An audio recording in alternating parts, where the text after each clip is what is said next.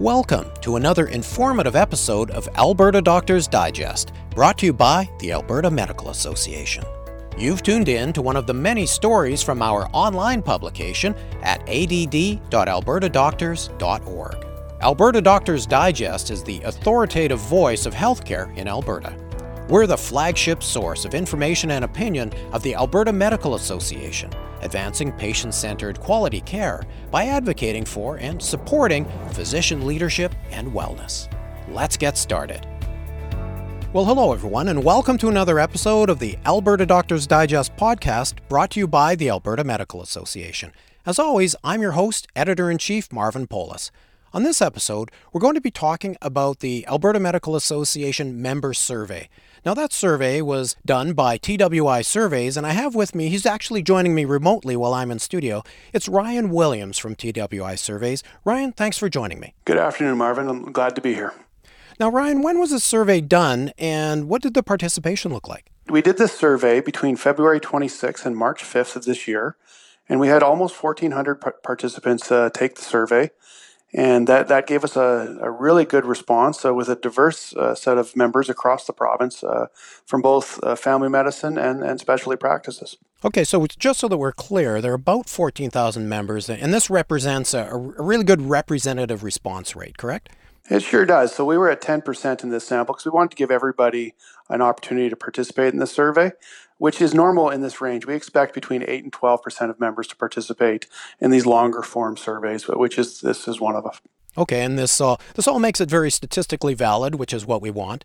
And what really stood out for you with respect to what's on the minds of doctors in the province of Alberta? Well, there's some new emerging things. At the same time, there's some longer-term systemic issues that just keep consistently showing up for members, and it's building. And so what I heard members really saying is that it's not getting any easier. Their patient loads, the complexity of cases, the demands on their time and their practices continues to be more and more pressured. At the same time, we did see some great insights around positive things that are happening, where they've seen some progress. But it's fractured. It's not shared across the board, and so for the average member, they see potentially their costs going up, they see their workload going up, and they really are keen to seeing that quality healthcare happen, and they may be frustrated with the fact that they have a hard time delivering that because of the barriers that they experience in the system. How are they feeling about the overall complexity of practicing medicine in Alberta?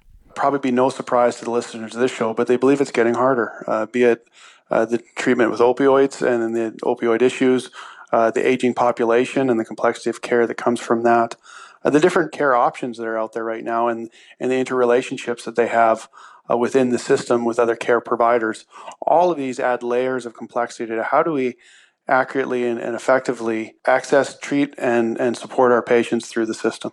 And how are they feeling about things like fragmented communication and specialized care and those kinds of interfaces? It's interesting. So to the member, they might not realize how fragmented the communication system is. What they experience is they don't have the information or they have inconsistent information.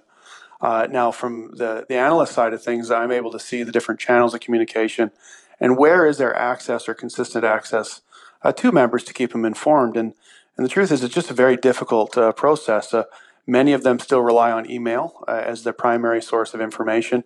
As you can imagine, we don't read all our emails. And so just simply by them receiving information can be very inconsistent with what they're aware of.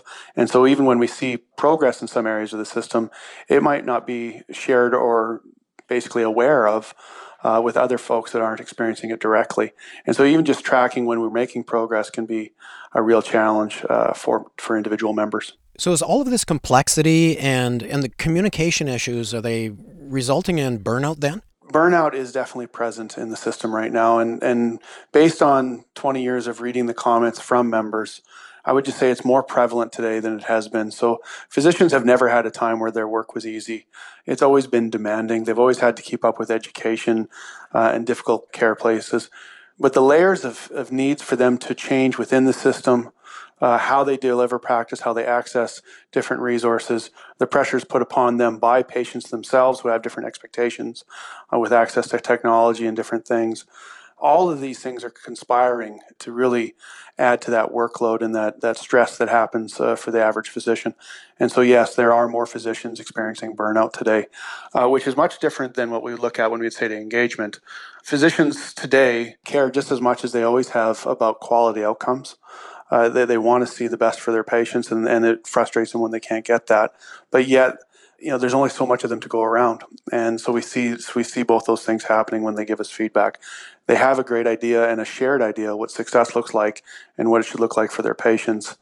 And yet they don't necessarily have the capacity to go through the changes to get there.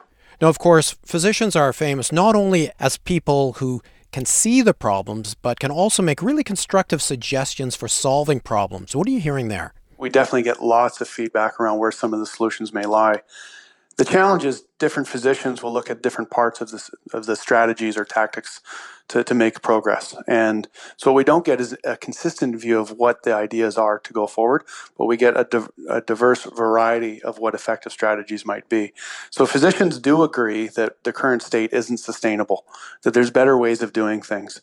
They also agree that some of the ways things are done today don't support the changes that they would see as positive into the future, be it more collaborative care, different ways of accessing and creating opportunities for their patients within the system, the ability to have a continuity of care in the system. All those things would be shared. Okay, these things are what need to be addressed. And so they know what the outcome is and they share that outcome. But the path to get there, they have a great diversity of views on that.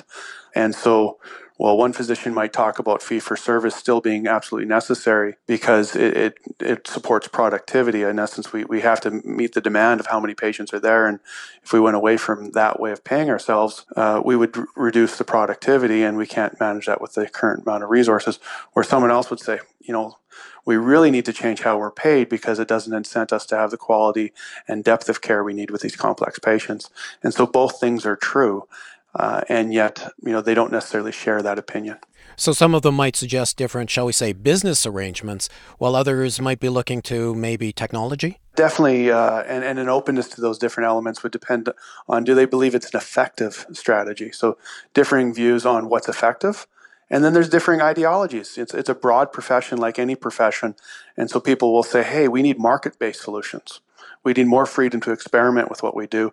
And others would say, I just want to be a great physician. I think the government or the bureaucracy should take care of creating the positive work environment we need to operate within. And so you see very different solutions based on which physician's providing the feedback on the path forward. So it seems to me in terms of solving the challenges that there's really maybe a matrix of solutions. It's not really just one solution is going to solve everything. That is definitely true.